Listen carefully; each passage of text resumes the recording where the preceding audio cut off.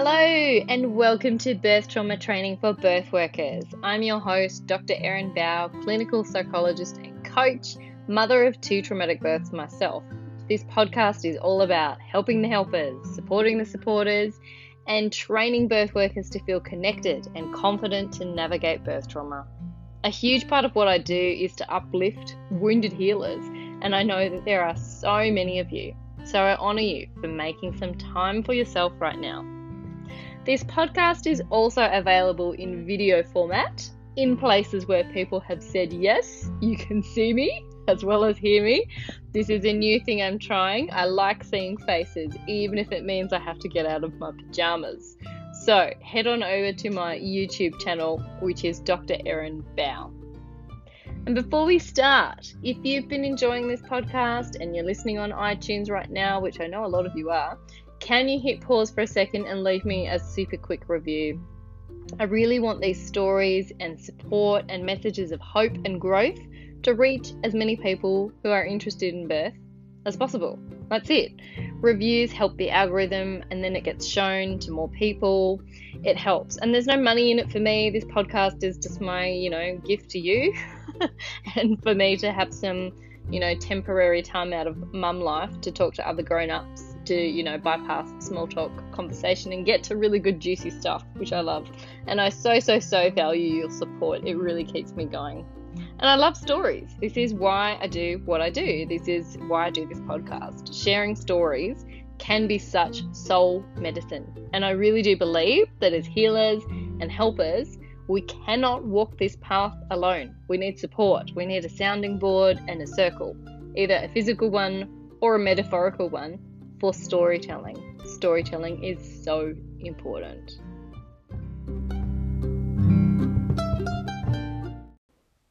What do you think of when you hear the word fistula? For me, it was 2004 and I was 21 years old. I was watching the Oprah show on my lunch break and she was interviewing Dr. Catherine Hamlin. The image I have in my mind when I think obstetric fistula is of a terrified, very young African woman who's laboured for days without any support and is then ostracised from her community. Very generally speaking, an obstetric fistula is a hole where a hole shouldn't be, between the vagina and rectum or bladder. It can be caused by prolonged or obstructive labour, leaving someone incontinent. We might not want to admit it, but sometimes we think of fistulas as something that doesn't really happen in Western hospitals. My guest today is someone who experienced such a birth injury in a hospital in the USA. Kristen Hill is a mental health counsellor and mama of 2 boys in Seattle. We talk about the feelings of patient blaming and scapegoating that goes on in birth, how it felt not finding any resources about fistula that particularly resonated, the re-traumatising process of making a complaint while feeling like her body had been hijacked. In sharing stories, we get our power back. We take ourselves out of isolation and shame, and not only do we become stronger, we uplift others to see their own beauty and strength. Hi, how are you? Hey, I'm good. How are you doing? I'm okay. It's we're at opposite ends of the day, I think. It's nighttime for you, yeah? And it's a day earlier than you too, which is crazy. So I'm a little ahead. Oh, I'm rarely ahead in anything in life, so I'll take that. I can relate. Oh my goodness. Shall we start? Do we want to start talking about you professionally or a bit more you personally? Where do you want to go with this? Because we've got so much potentially good gutsy stuff to get into today. Right. Do we want to tell people a bit about what do you do? What do you do? Sure. I can totally do that. Well, I am a mental health therapist in the Seattle area in Washington. Go ahead. Were you going to say something? No. Sorry. And I have been doing that for about 10 years, off and on, kind of stopped when I became a mom and took a long break. And just in the last about 2 years, I've begun to specialize more in perinatal work and also birth trauma. And then I do I volunteer with, do you know Perinatal Postpartum Support International? Are you familiar with that organization? So I volunteer with the local chapter in Washington here, and I am doing the Warm Line, which you might be familiar with, which is just moms have a number that they can call in that are local, and they can get additional support and help, or good referrals, resources, talk to someone who's been through what they've been through. And so I do that 1 week a month as well. Cool. Yeah. Cool. That's kind of an overview of what I do. And I work part-time because I also have 2 little kids at home. So that's my other job. It is a juggle, isn't it? Like it is. It's constant juggling. it's juggling like it's not even plates. I think it's just like machetes that are on fire and greased up, and I don't believe in this whole like balance. I think for these years, however long it lasts, there is no balance. It's just chaos. Right. And pockets of like, oh, that part was okay, or I was on time for that bit. Like, it's a constant state of half-assing everything. Basically, nothing's like 100% great. Everything's halfway done. So I guess if we think about, I know you wanted to talk about at least one of your births. Just one of your births, I think it is, isn't it? Yeah, well, one of my births that's, applies to the birth trauma, yes. Yeah. Okay. Yeah. Do you want to let us in? Sure. So it's almost 6, my son is almost 6 now. And so almost 6 years ago, I had him, and my birth, it was generally like a typical, I guess you would say. I had midwives, and I went into labor at like 40 weeks, and it was kind of slow going, and they sent me home, and then my water broke at home, and still when I got there, it was like slow going. So I ended up kind of being a very, I guess what you would say, your textbook hospital birth, where you get the whole Pitocin, and then you get the epidural, just kind of all the things that maybe we would like to avoid.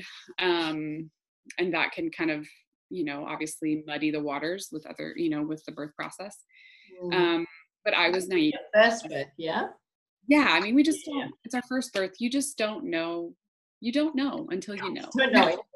Oh, yeah. You do your best, right? You read, you do class, you do whatever, but you just really don't know. And so, I mean, I wouldn't say the whole from start to finish was insanely long. It was like a little over 24 hours, I think. But towards the end, I was getting pretty tired. I was pushing for quite a long time.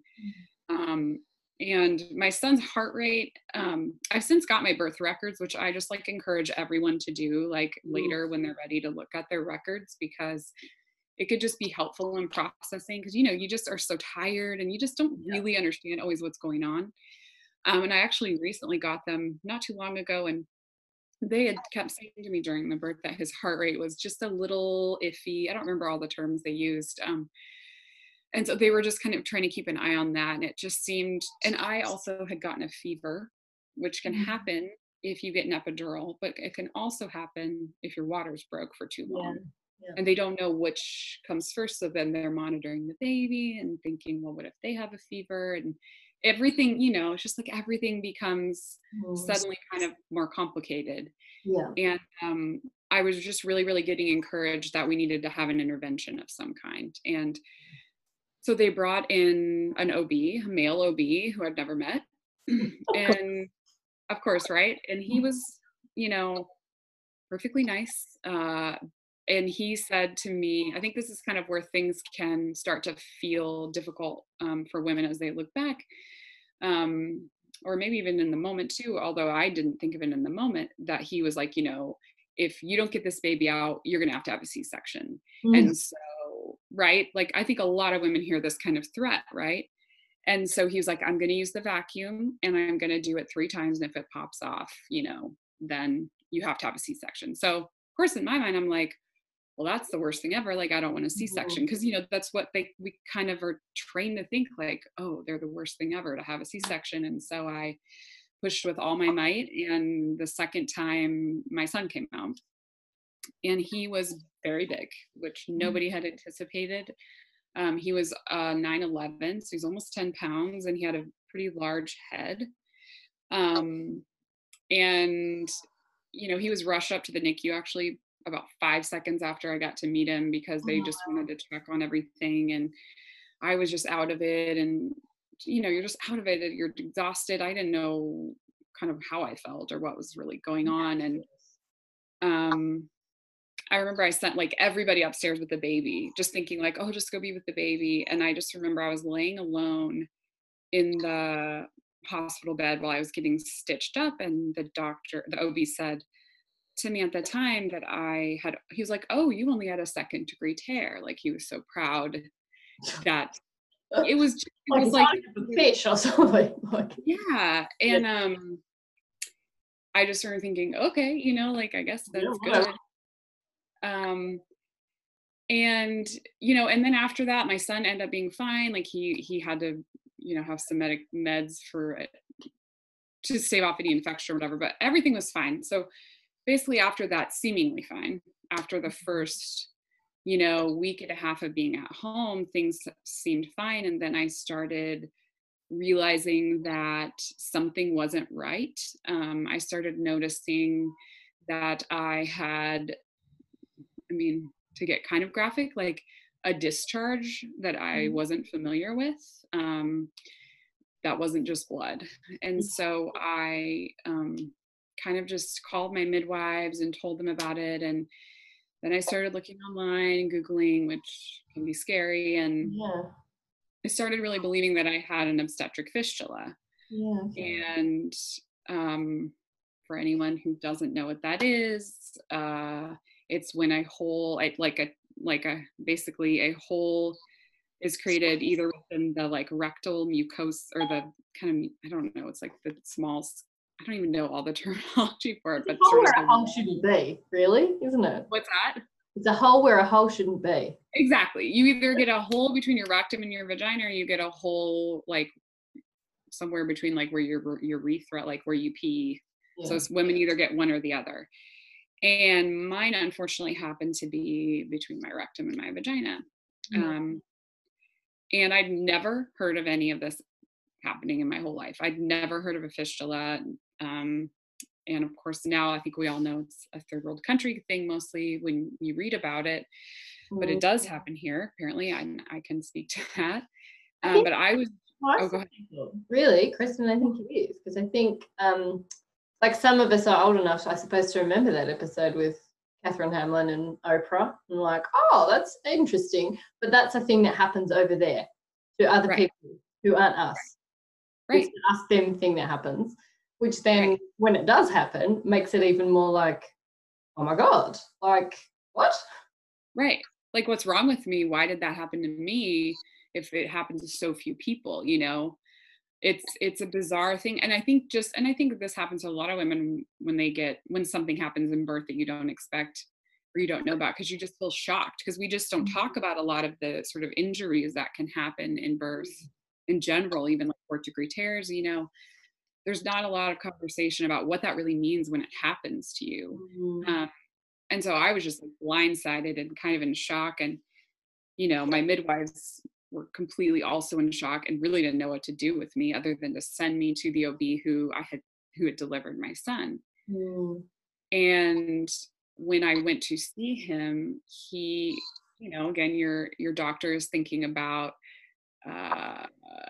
you know, any kind of responsibility on them and how much they can push that off of themselves. And he basically told me it was probably my fault, that something I had done when I was home.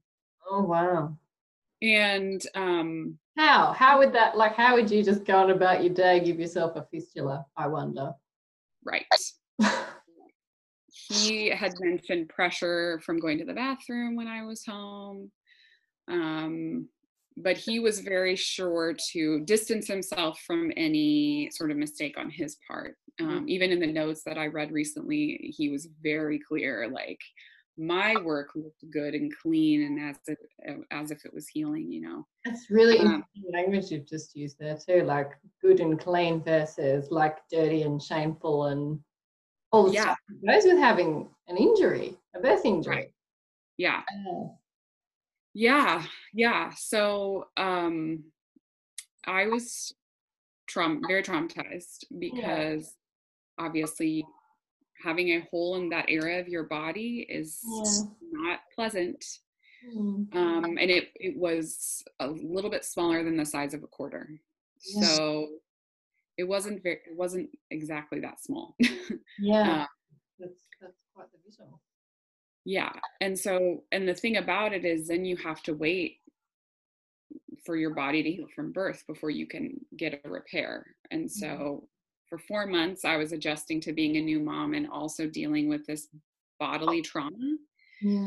Where, you know, I just liken it to just like having a constant trigger that you carry in your body every day, all day, where, you know, you've had this traumatic event happen, the discovery of something, and then you're just living in hypervigilant world constantly. Like, when's the next, like, you know, when am I going to have to go to the bathroom? Like, what's that going to be like? Where am I going to be at? You know, just constant hypervigilance, constant thinking about how I could have prevented it, because the blame was put on me.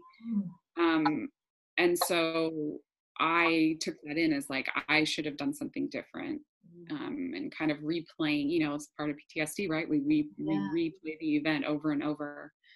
And so I was just in a really heightened state of anxiety for about 4 months. And I didn't, you know, even as a therapist, it never occurred to me, oh, you might have PTSD, or, you know, you might have any kind of like postpartum anything. Like, it just never, because, you know, when we're in it, you're just in it. You're not aware, really. You don't know where your nose is half the days. Like when you've got a baby, that real, I think even if you don't have any kind of diagnosable or otherwise something to label you with, that period is just so fraught with like checking and worrying and being startled, and like just so many things go into that experience anyway, that you then add on top of, I'm just like, shell shocked from my birth and don't even really have time to sit down and like process it, let alone anything else, because you're just trying to figure out like, where did you put your car keys, and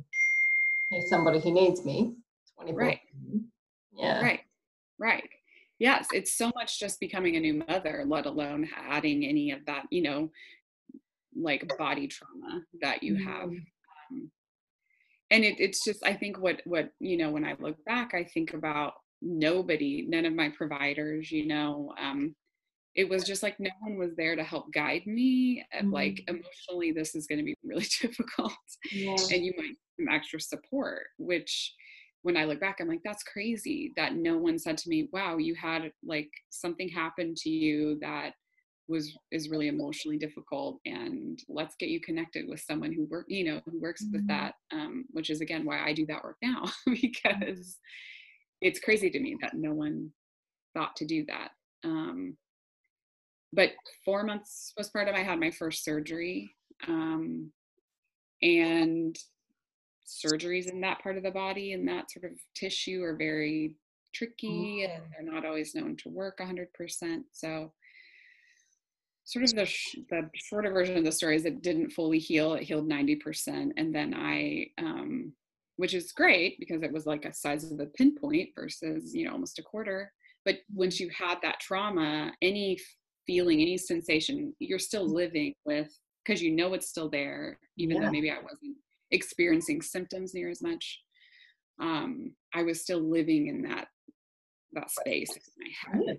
Of course. I imagine like just the terror of like even just being able to leave the house, like planning, where's the toilet going to be? Am I going to be okay? Should I laugh? Should I cough? Like, any of that. Yeah, it's just it was a constant worry that just sat in the back of my head. And I am thankful. I have a very supportive family, husband, friends. And I did sort of try to get out and be not just like sink into a hole, which I mean, I understand a lot of women do, and I totally get that. and I think that helped me from sinking, you know, deep in. But I didn't end up getting any sort of like therapy or any help until about a year out. Yeah. And I honestly don't remember how. I think I was on my own. I realized, oh, hey, maybe I need to talk to someone. And I found a therapist who specialized in perinatal health and maternal health, and started working with her to kind of help me live with what I still had, you know, and just kind of figure out how to live with everything. And which is just like, it's criminal really that we put so much pressure, onus on like people who've just given birth to figure out what it is that they need, go find it, ask for it, be in a position again, like thinking like, well, you've got a baby, you've got to leave the house. Like it's such a, in some ways when I talk to students and registrars that I work with, like even in Australia, like the joke so much of, you know, when therapists are sort of like smacked over the hand, so to speak, because their clients don't turn up and they're late. And it's just this massive joke to me of like, yeah, they have babies. They don't sleep. Like to think, is it even safe for you to get in your car and drive to an appointment today? Like who's going to help you with the pram? It's like just all the different factors that go into, like, I think sometimes people forget how much effort it really is for someone to get to an appointment. It is. They even just got through the door and went, oh my God, I'm here. And that's all they can manage. Like, hooray, you did it. Like, it's so much effort for them to just call, you know, to make the appointment. Yeah. And, you know, I've learned from working on the warm line that if, you know, them just calling you one time, if you don't call them back or immediately, or if, you know, if they don't get, like maybe the first person they're referred to is full, they're not going to keep fighting many times. No way. Even, you know, like I think about myself with my first baby and breastfeeding issues and whatever else, and someone saying to me, oh, I want you to go and see this GP who specializes in breastfeeding. Oh, but it's Christmas. It's a wee 6-week wait. No. Yeah. Forget about it. Done. Forget about it. Yeah. It's too overwhelming. And it doesn't. It's the system. I mean, clearly you guys are experiencing it as well in Australia. Like it's just completely broken, and there hasn't been enough education with our OBs, specifically, I think, around how to support women who have had birth, you know, that was traumatic, or who are, you know, experiencing a PMAT, like a mood disorder from birth. There's just a gap. I'm noticing it. I mean, you see it too. I'm sure I see it all the time. They don't know what to do. They don't know what to do with anyone. And I think that was very much the case for me, and my midwives even didn't, you know, they didn't know what to do with me. And especially the OB, you know, wanted to distance himself, I think. So, yeah, it's hard to have to be your own advocate when you're in it. I know, so. Yeah, it's just unfair for any woman to have to do that. Yeah. So I'm just trying to think. I ended up kind of planning after a lot of different doctor's visits, appointments, you know, after a second surgery that failed, to try to have another baby before we do a final surgery. Yeah. And so I lived with the 90% healed fistula for a total time of 4 years, 4.5 years. 4 years. And then I had a second baby, which actually I ended up opting to have a C-section to reduce any trauma. And I think that's another thing as well. It's worth mentioning, like, as you say, C-sections are not evil. Like, no, because we have them, and in some cases they really help mentally, physically, everything. Yes, and I think that's a good point, you know, to say that, yes, we want birth that's, you know, not intervened with all these different things in the hospital, because they do create other problems. But then on the other side of it, if you do have a severe tear, I mean, I've read a lot of stories that are horrifying about women who've had fourth degree tears who then were still encouraged to have vaginal births, and and then their, that muscle, their rectal muscle is like completely done for, and they have, no ability, they have incontinence. And if someone would have just said, have a C-section, and so I'm thankful that, I kind of learned that, okay, I have to be my own advocate. I had a really great therapist who had a relationship with the hospital that I switched over to and knew kind of all the providers. And she helped me have a team of people who, like I had, I had a surgeon who was going to, potentially be at my birth if needed, if I went into labor and had to have a vaginal birth last minute or something, but someone who was going to be there. And then my OB was incredible and extremely supportive. We made sure that any staff person or nurse that was working with me before and after knew my story, so that I didn't have to repeat anything prior to it, or, kind of that there was just this sensitivity of like this needing to kind of be a good experience. And so my birth via C-section was amazing. And my healing was actually great and fine, and not there, I had no issues. And so I look at the C-section as like being a really healing experience for me. And I worry, I think, sometimes about the push of like natural home births, which I think are also great. And obviously we know statistically I think they are overall better for the health of mothers, but there are also these other, aspects of women needing to prevent their body from further, injury. Yeah, it's about choice, and about, if we believe that statement that, it is definitely so much more than a healthy baby. Yes. Not just shooting for a healthy baby, then we need to consider all the other factors. Yeah. Choice is a huge choice. Yeah, choice. And I even think about the choice to, when you're in the moment giving birth and someone's like, I got to use this, a vacuum or a forceps versus a C-section. There's not even any conversation about risk to you and your body. It's kind of all about the baby at that point. And it's like, wait, let me know. I don't know what I would have done if I, been given, no, I don't think anyone would have said you might have a fistula from this, but like, I could have had a much worse tear. And no one talked to me about that when I was making that decision. And so there just needs to be much more information given. Obviously we know more information given to women when they're having to make a choice that involves them thinking about their body and what it's going to do to them. As much as our baby, who we want to be healthy and obviously not hurt in birth. But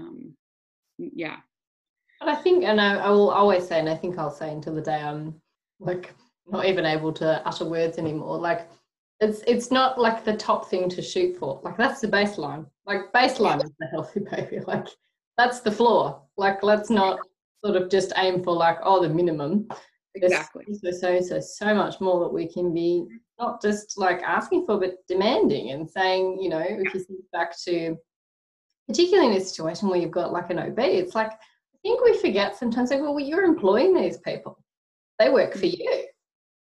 Like, exactly. They're thinking about it in terms of like, you wanted to get really like, yep, there's this, I suppose, theme of OBs getting really worried, malpractice suits, how are things going to be? It's like, well, actually, you're like working for me, and you didn't like perform your duties as I like asked them to be performed.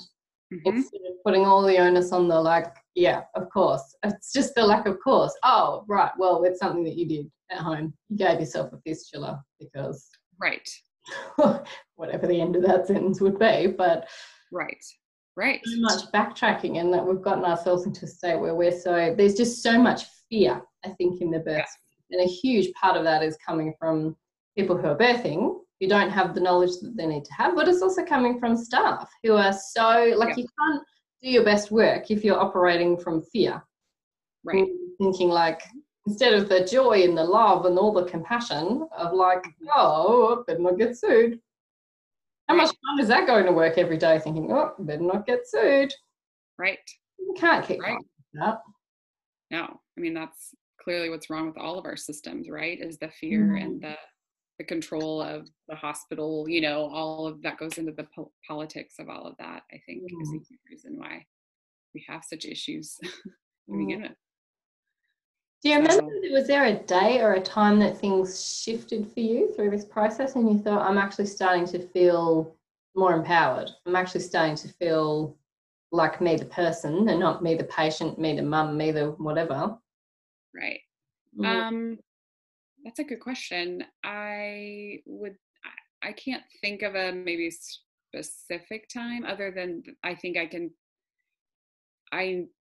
after the first surgery, after those first 4 months, when I had 90% of it healed, even though I was living with a lot of anxiety, I remember for a good amount of time feeling like more myself again, because I was, my body was generally back to its original state, so to speak, whatever that is anymore after you have a baby.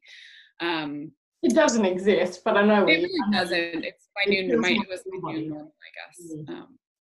But I don't think I felt fully physically released until that final surgery when my second son was 6 months old, honestly.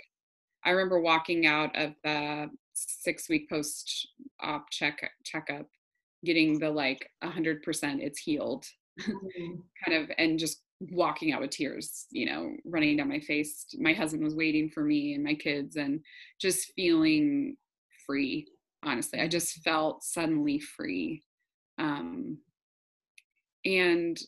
that doesn't mean that I still actually don't sort of live with stuff still. And in fact, I just started seeing an EMDR therapist, because I do have some just residual things, I think, from living for such a long time in that sort of a hypervigilant state. But it took that final surgery, I think, to really help me feel free, physically from. I just really felt like my body and my mind were in bondage, and that I just got hijacked completely, from just sort of who I was, honestly. And I think a lot of people who have a traumatic birth in any way, shape or form, whether, doesn't, it's in the eye of the beholder, doesn't matter what someone thinks is traumatic, but sense of being hijacked is a good way to describe it, because sometimes it is it's people coming into your space and saying, no, this is the way it's going to be now, and you're vulnerable, and that's not the time to be making decisions. And I think, a huge part of what we don't prepare people for is that it's not so much part of it is they're having the information, but it's realizing that when you are vulnerable and you're birthing, that's not the time to sort of be going, do I want to do this? Is that the decision I want to make? Because you're just not able to. I mean, you are, but you're not fully, you don't want to be in that part of your brain, in full decision-making mode. Right. And when someone says, oh, if you don't do X, Y is going to happen, and Y is always dead baby. Yeah. It's never there's a 3% chance of this happening versus there's a 70% chance of this happening. Let's weigh out the risks. What do you want to do? Right. Yeah. That's that threatening language that is traumatic for so many women. The threatening, if you don't do this, then this. That's why I'm so thankful that we have doulas. Right. And sort of, we need those advocates right with us, kind of helping sort of guide us when things feel unclear and I didn't have a doula.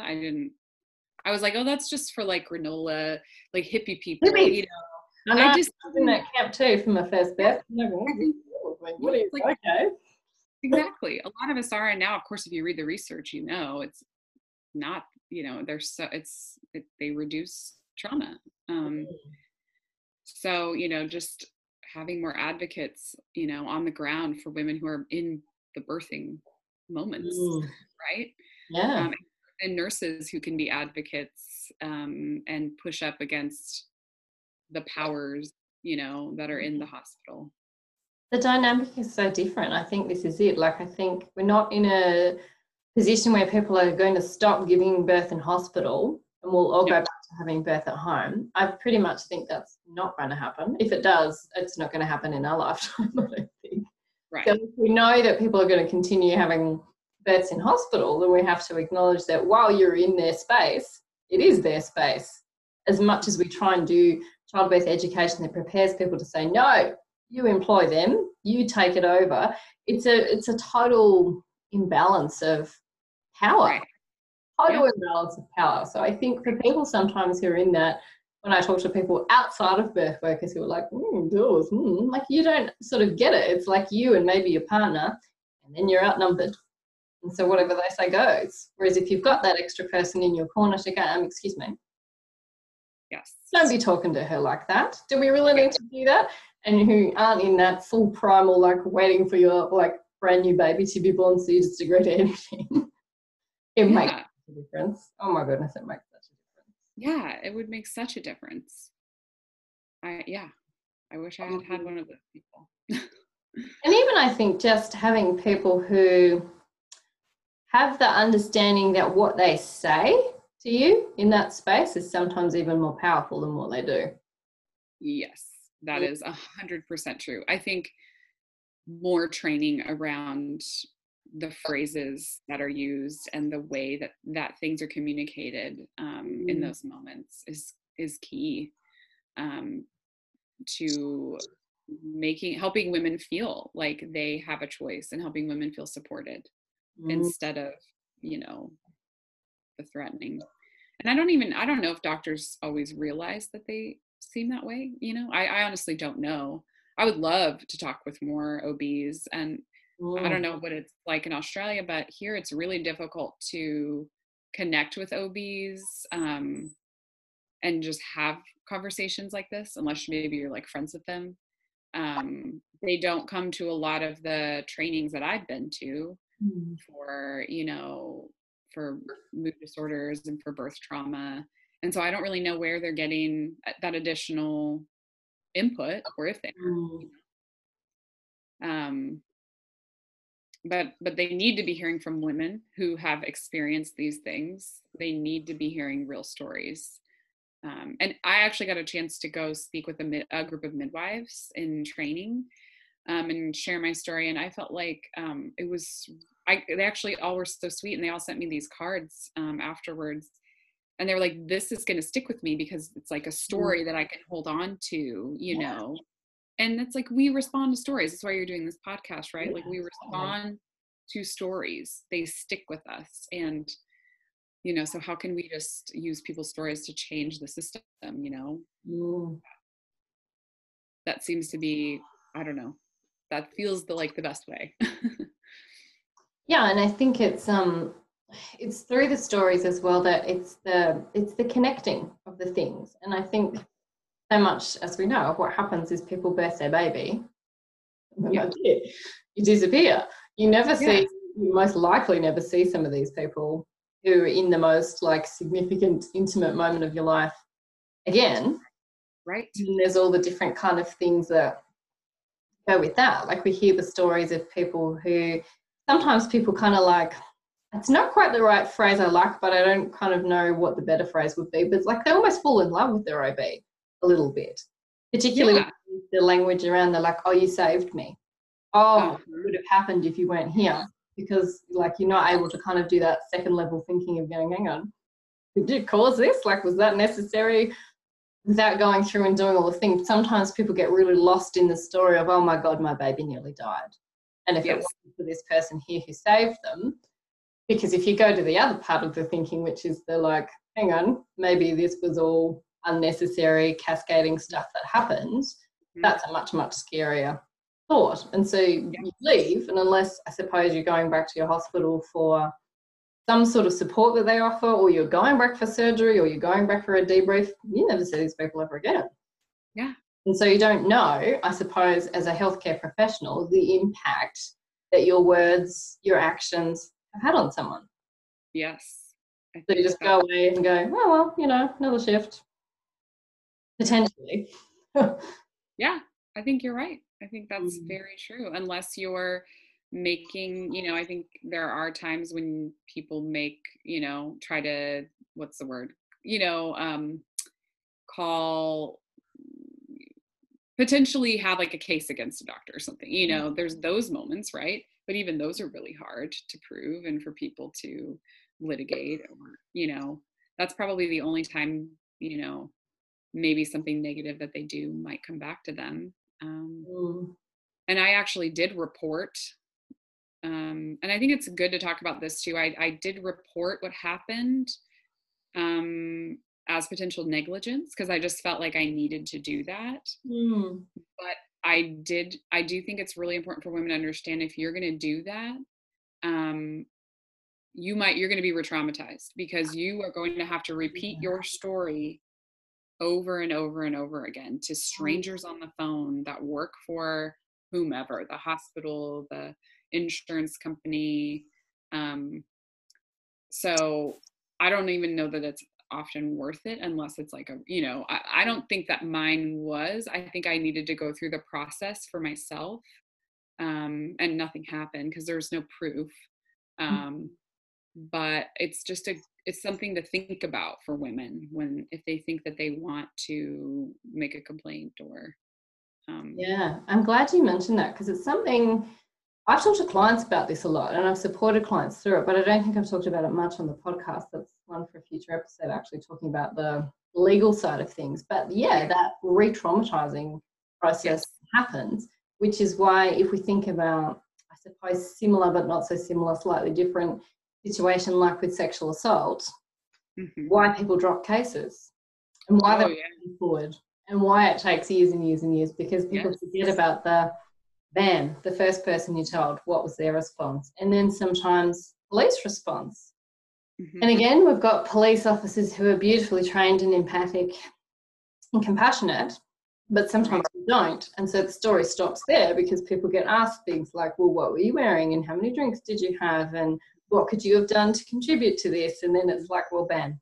You just re-traumatized all over again. And sometimes in cases where you think, okay, well, at least I'll get some monetary compensation. I always think of, I won't go into too much detail, but there was a client I had once who was sexually assaulted by someone in a lot of power, like a lot of power.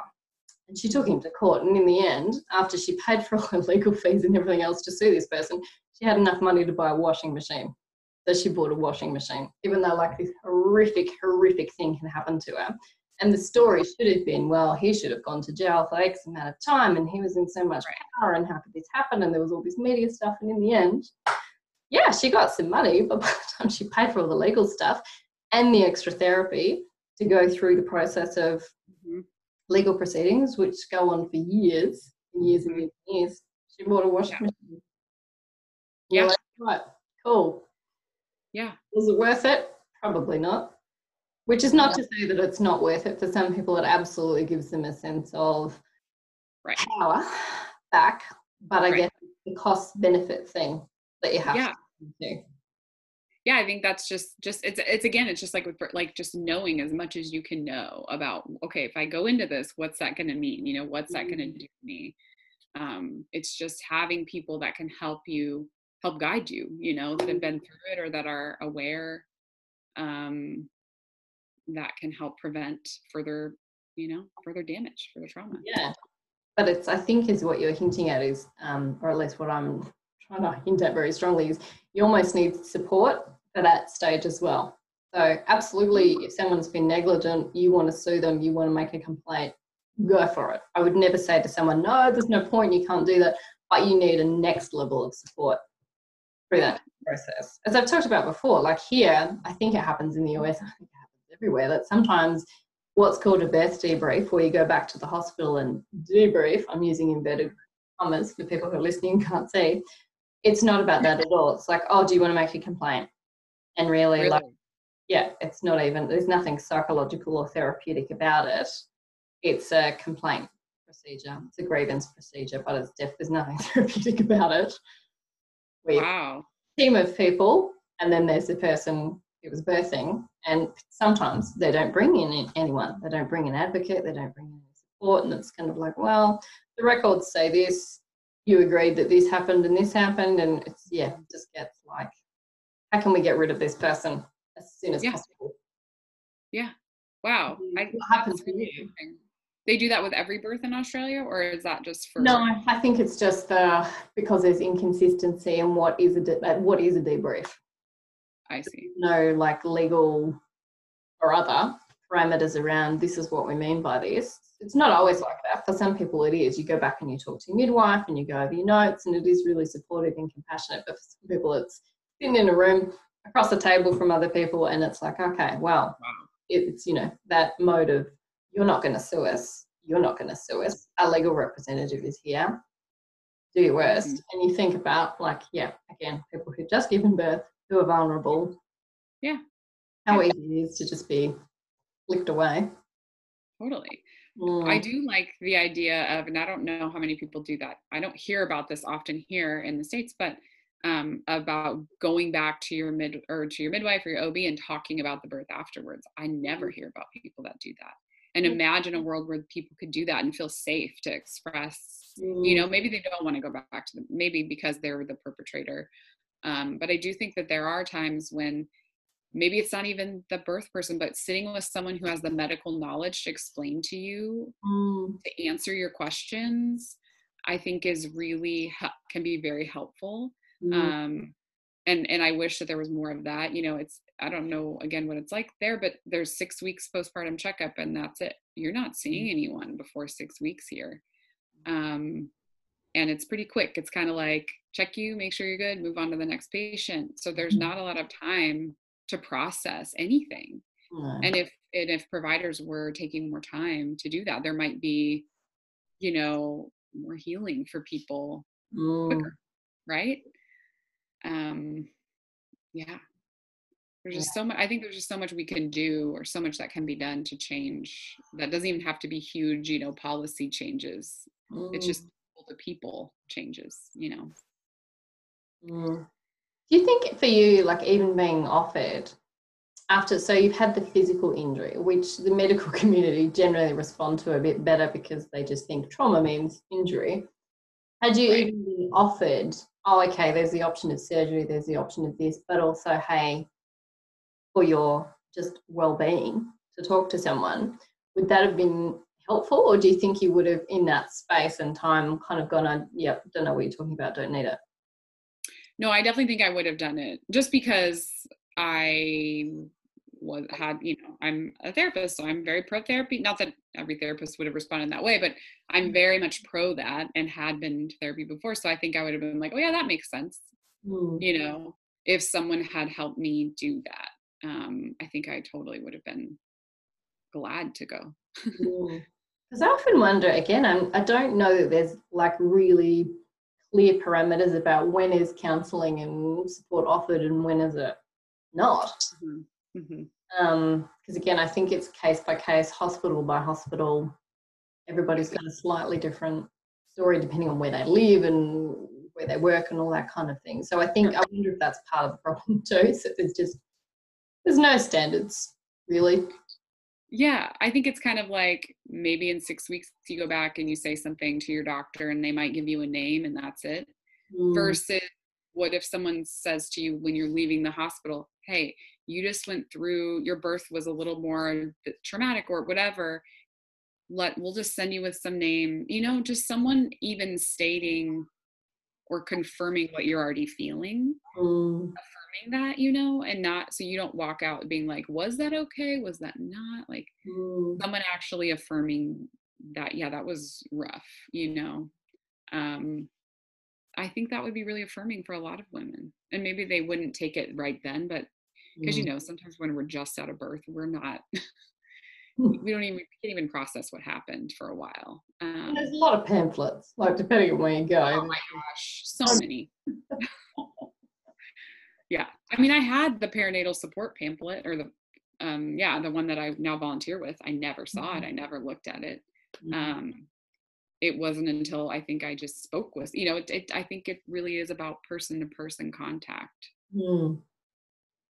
I think that's what helps. I mean, I just noticed that when I talk to women all the time on the warm line. As soon as I just say, like, it makes total sense why you're feeling it, as soon as I affirm their experience, and yeah, I've been there too, it's like you can just hear the sort of relief, and you can hear the sort of like, wow, someone actually gets me and I'm not crazy, and like, what, you know, my experience is not crazy.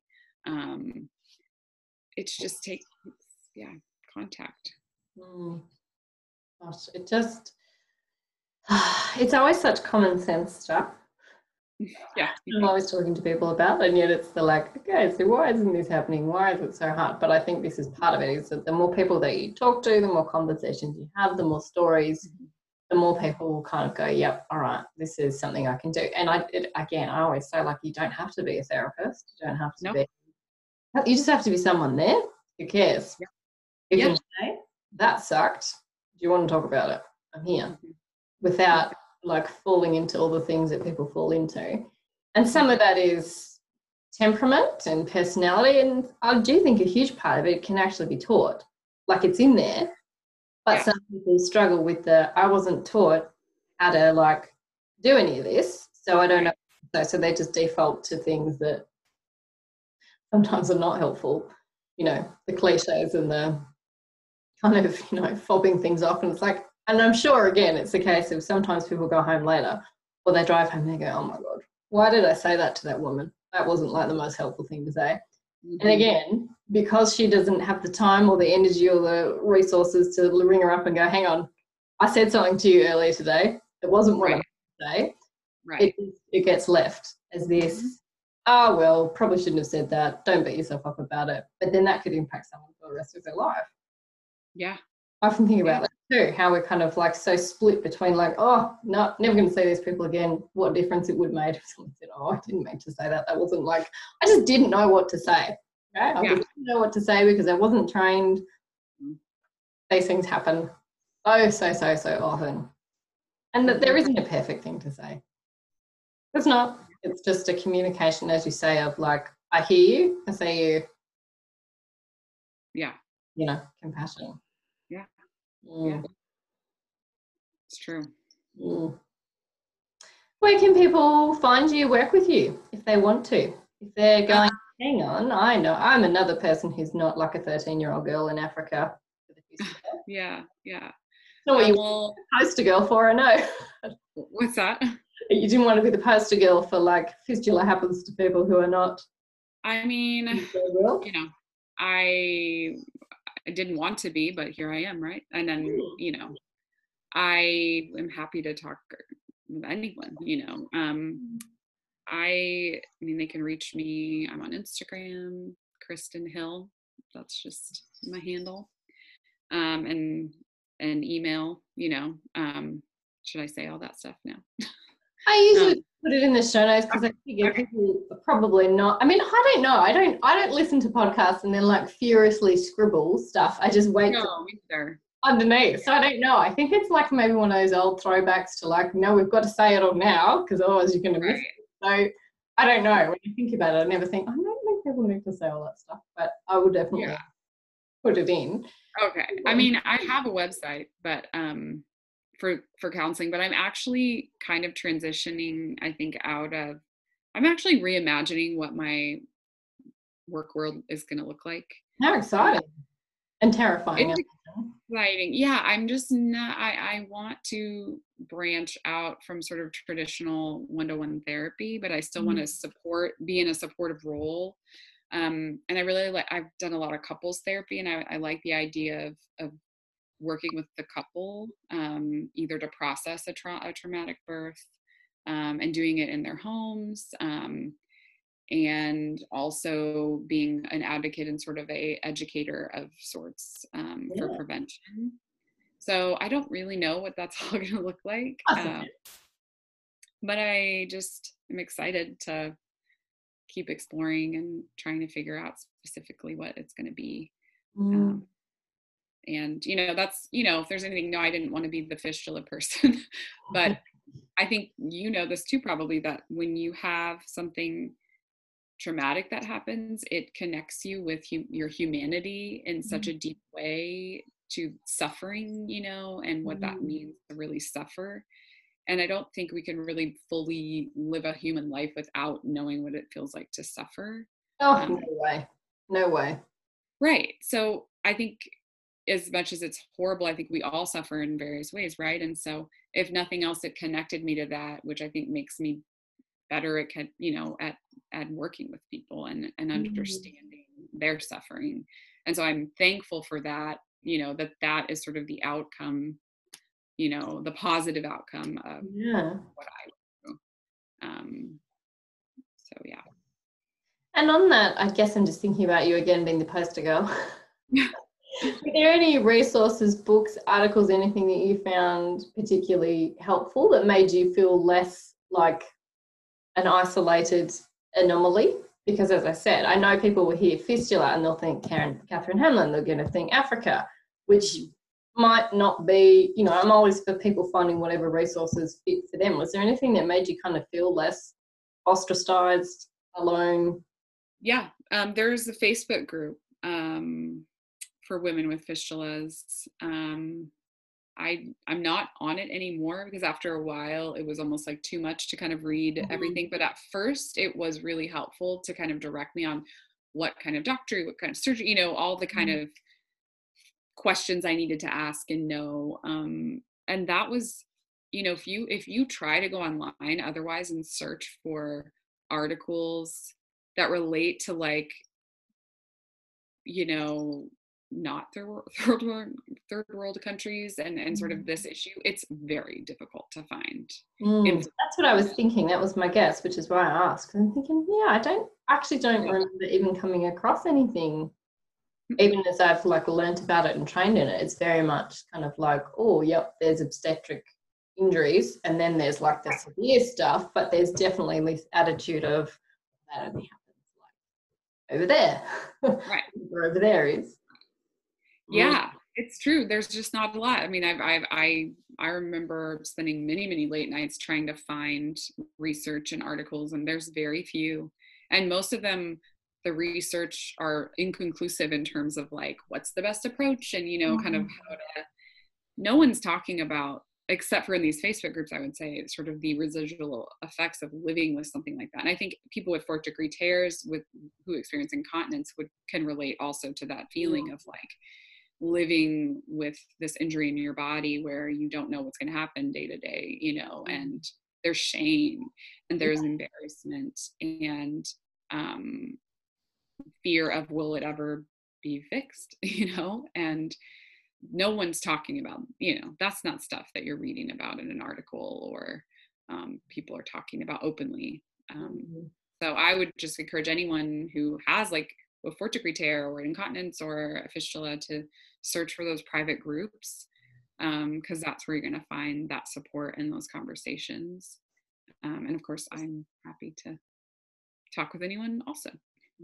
I think that's going to be so helpful because you'd never, like, no one's ever going to plan for this, but you mark my words, at some stage there's going to be a doula, a midwife, someone who's listened to that going, I remember. Yeah. I'm talking about.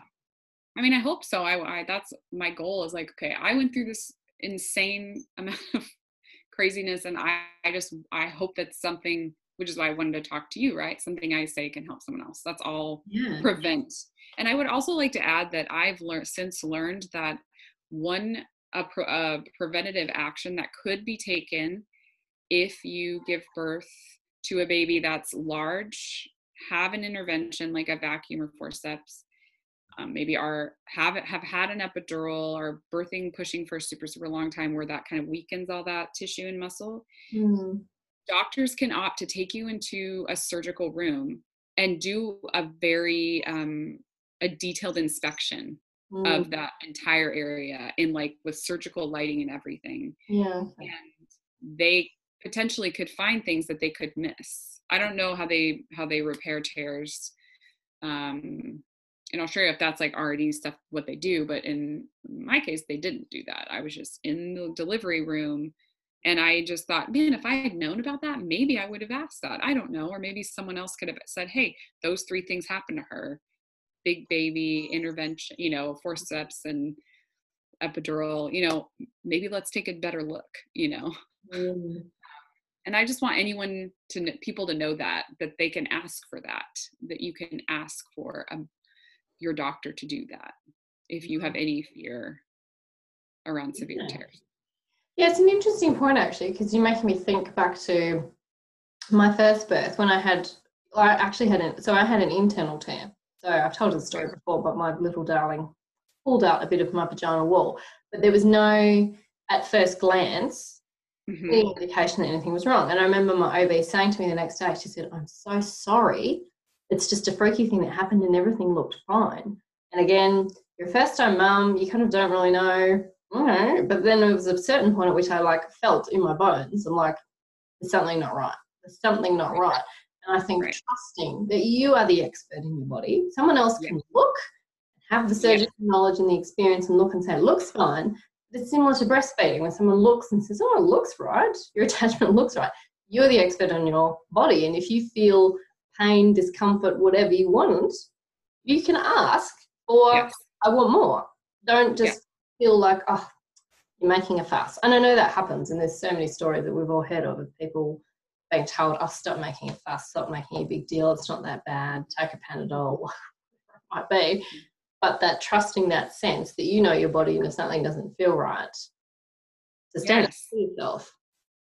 Yes, I think that's a great point to make, that if you don't feel right, you just speak up, and who cares what anyone else thinks? Like, honestly. I remember the day after, when I was in the hospital, I had these weird sensations, and I just remember thinking that must be normal, and I never said anything. And talking to my OB, the OB that delivered my second son years later, she's like, that doesn't sound normal. But she said if you would have told any of the nurses there, though, what happened, they probably still would have brushed it aside, right? Because it's almost like anything and everything under the sun is normal after you've had a baby, because everything's kind of crazy down there. So again, I don't know what would have happened, but trust your gut. If something feels wrong, ask somebody, I think that's such a good point to encourage new mothers. Even just, I suppose, if we think about the concept of pain and what we know about pain, whether you should be in this amount of pain or that amount of pain, whose guess is that? If you are in excruciating pain, even if you just had a paper cut, that's relevant because it says that your body's in distress. And we don't want bodies in distress when we're birthing and just after we've given birth. So that in itself is, I will never kind of get the whole thing where people are like, oh, stop complaining about being in pain. I'm like, pain is a useful piece of information. Because even if you're not objectively supposed to be in pain, it's telling you that someone's stressed. And if they're stressed, that's something we can do something about, hopefully.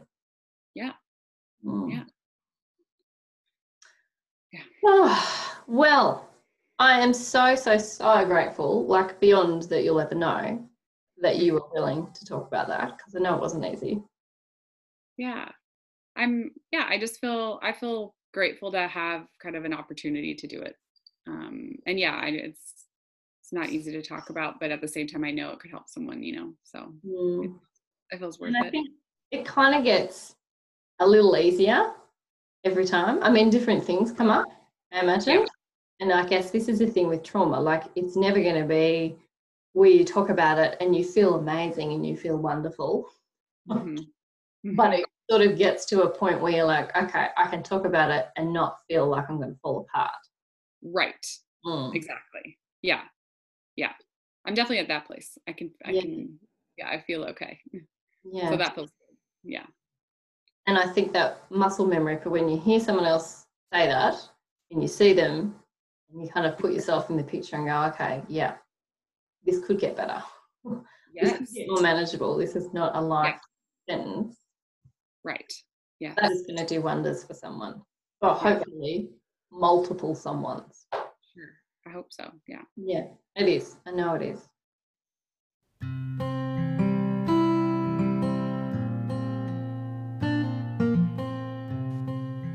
Hope is a doing word.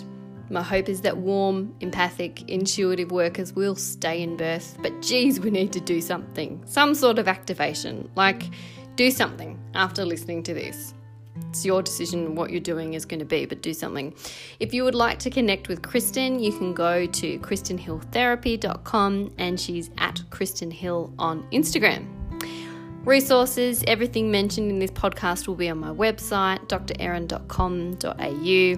And if you're feeling burnt out, you've got compassion fatigue, you're really starting to wonder how you're going to keep doing this, giving compassion to other people and giving nothing to yourself, hello, let's talk. If you also want to sign up for updates on the Birth Trauma Training for Birth Workers course, you can do that by reaching out to me, drerin.com.au or at drerinbao on Instagram. The course is so nearly finished, but it's like 2 years in the making. It's been like an elephant baby gestation, and I'm so ready to push it out into the world, but it's not done cooking yet. It will be soon. Anyway, thank you for making the time for yourself to feel uncomfortable, grow, learn, self-educate. I just love it. Thank you so much for allowing me to speak my passions and do my soul work. And if you're still here listening, again, please, can you go to Apple, just click the buttons, click the stars. It helps push the podcast up so more other people can find it. Thank you so much. Enjoy your day.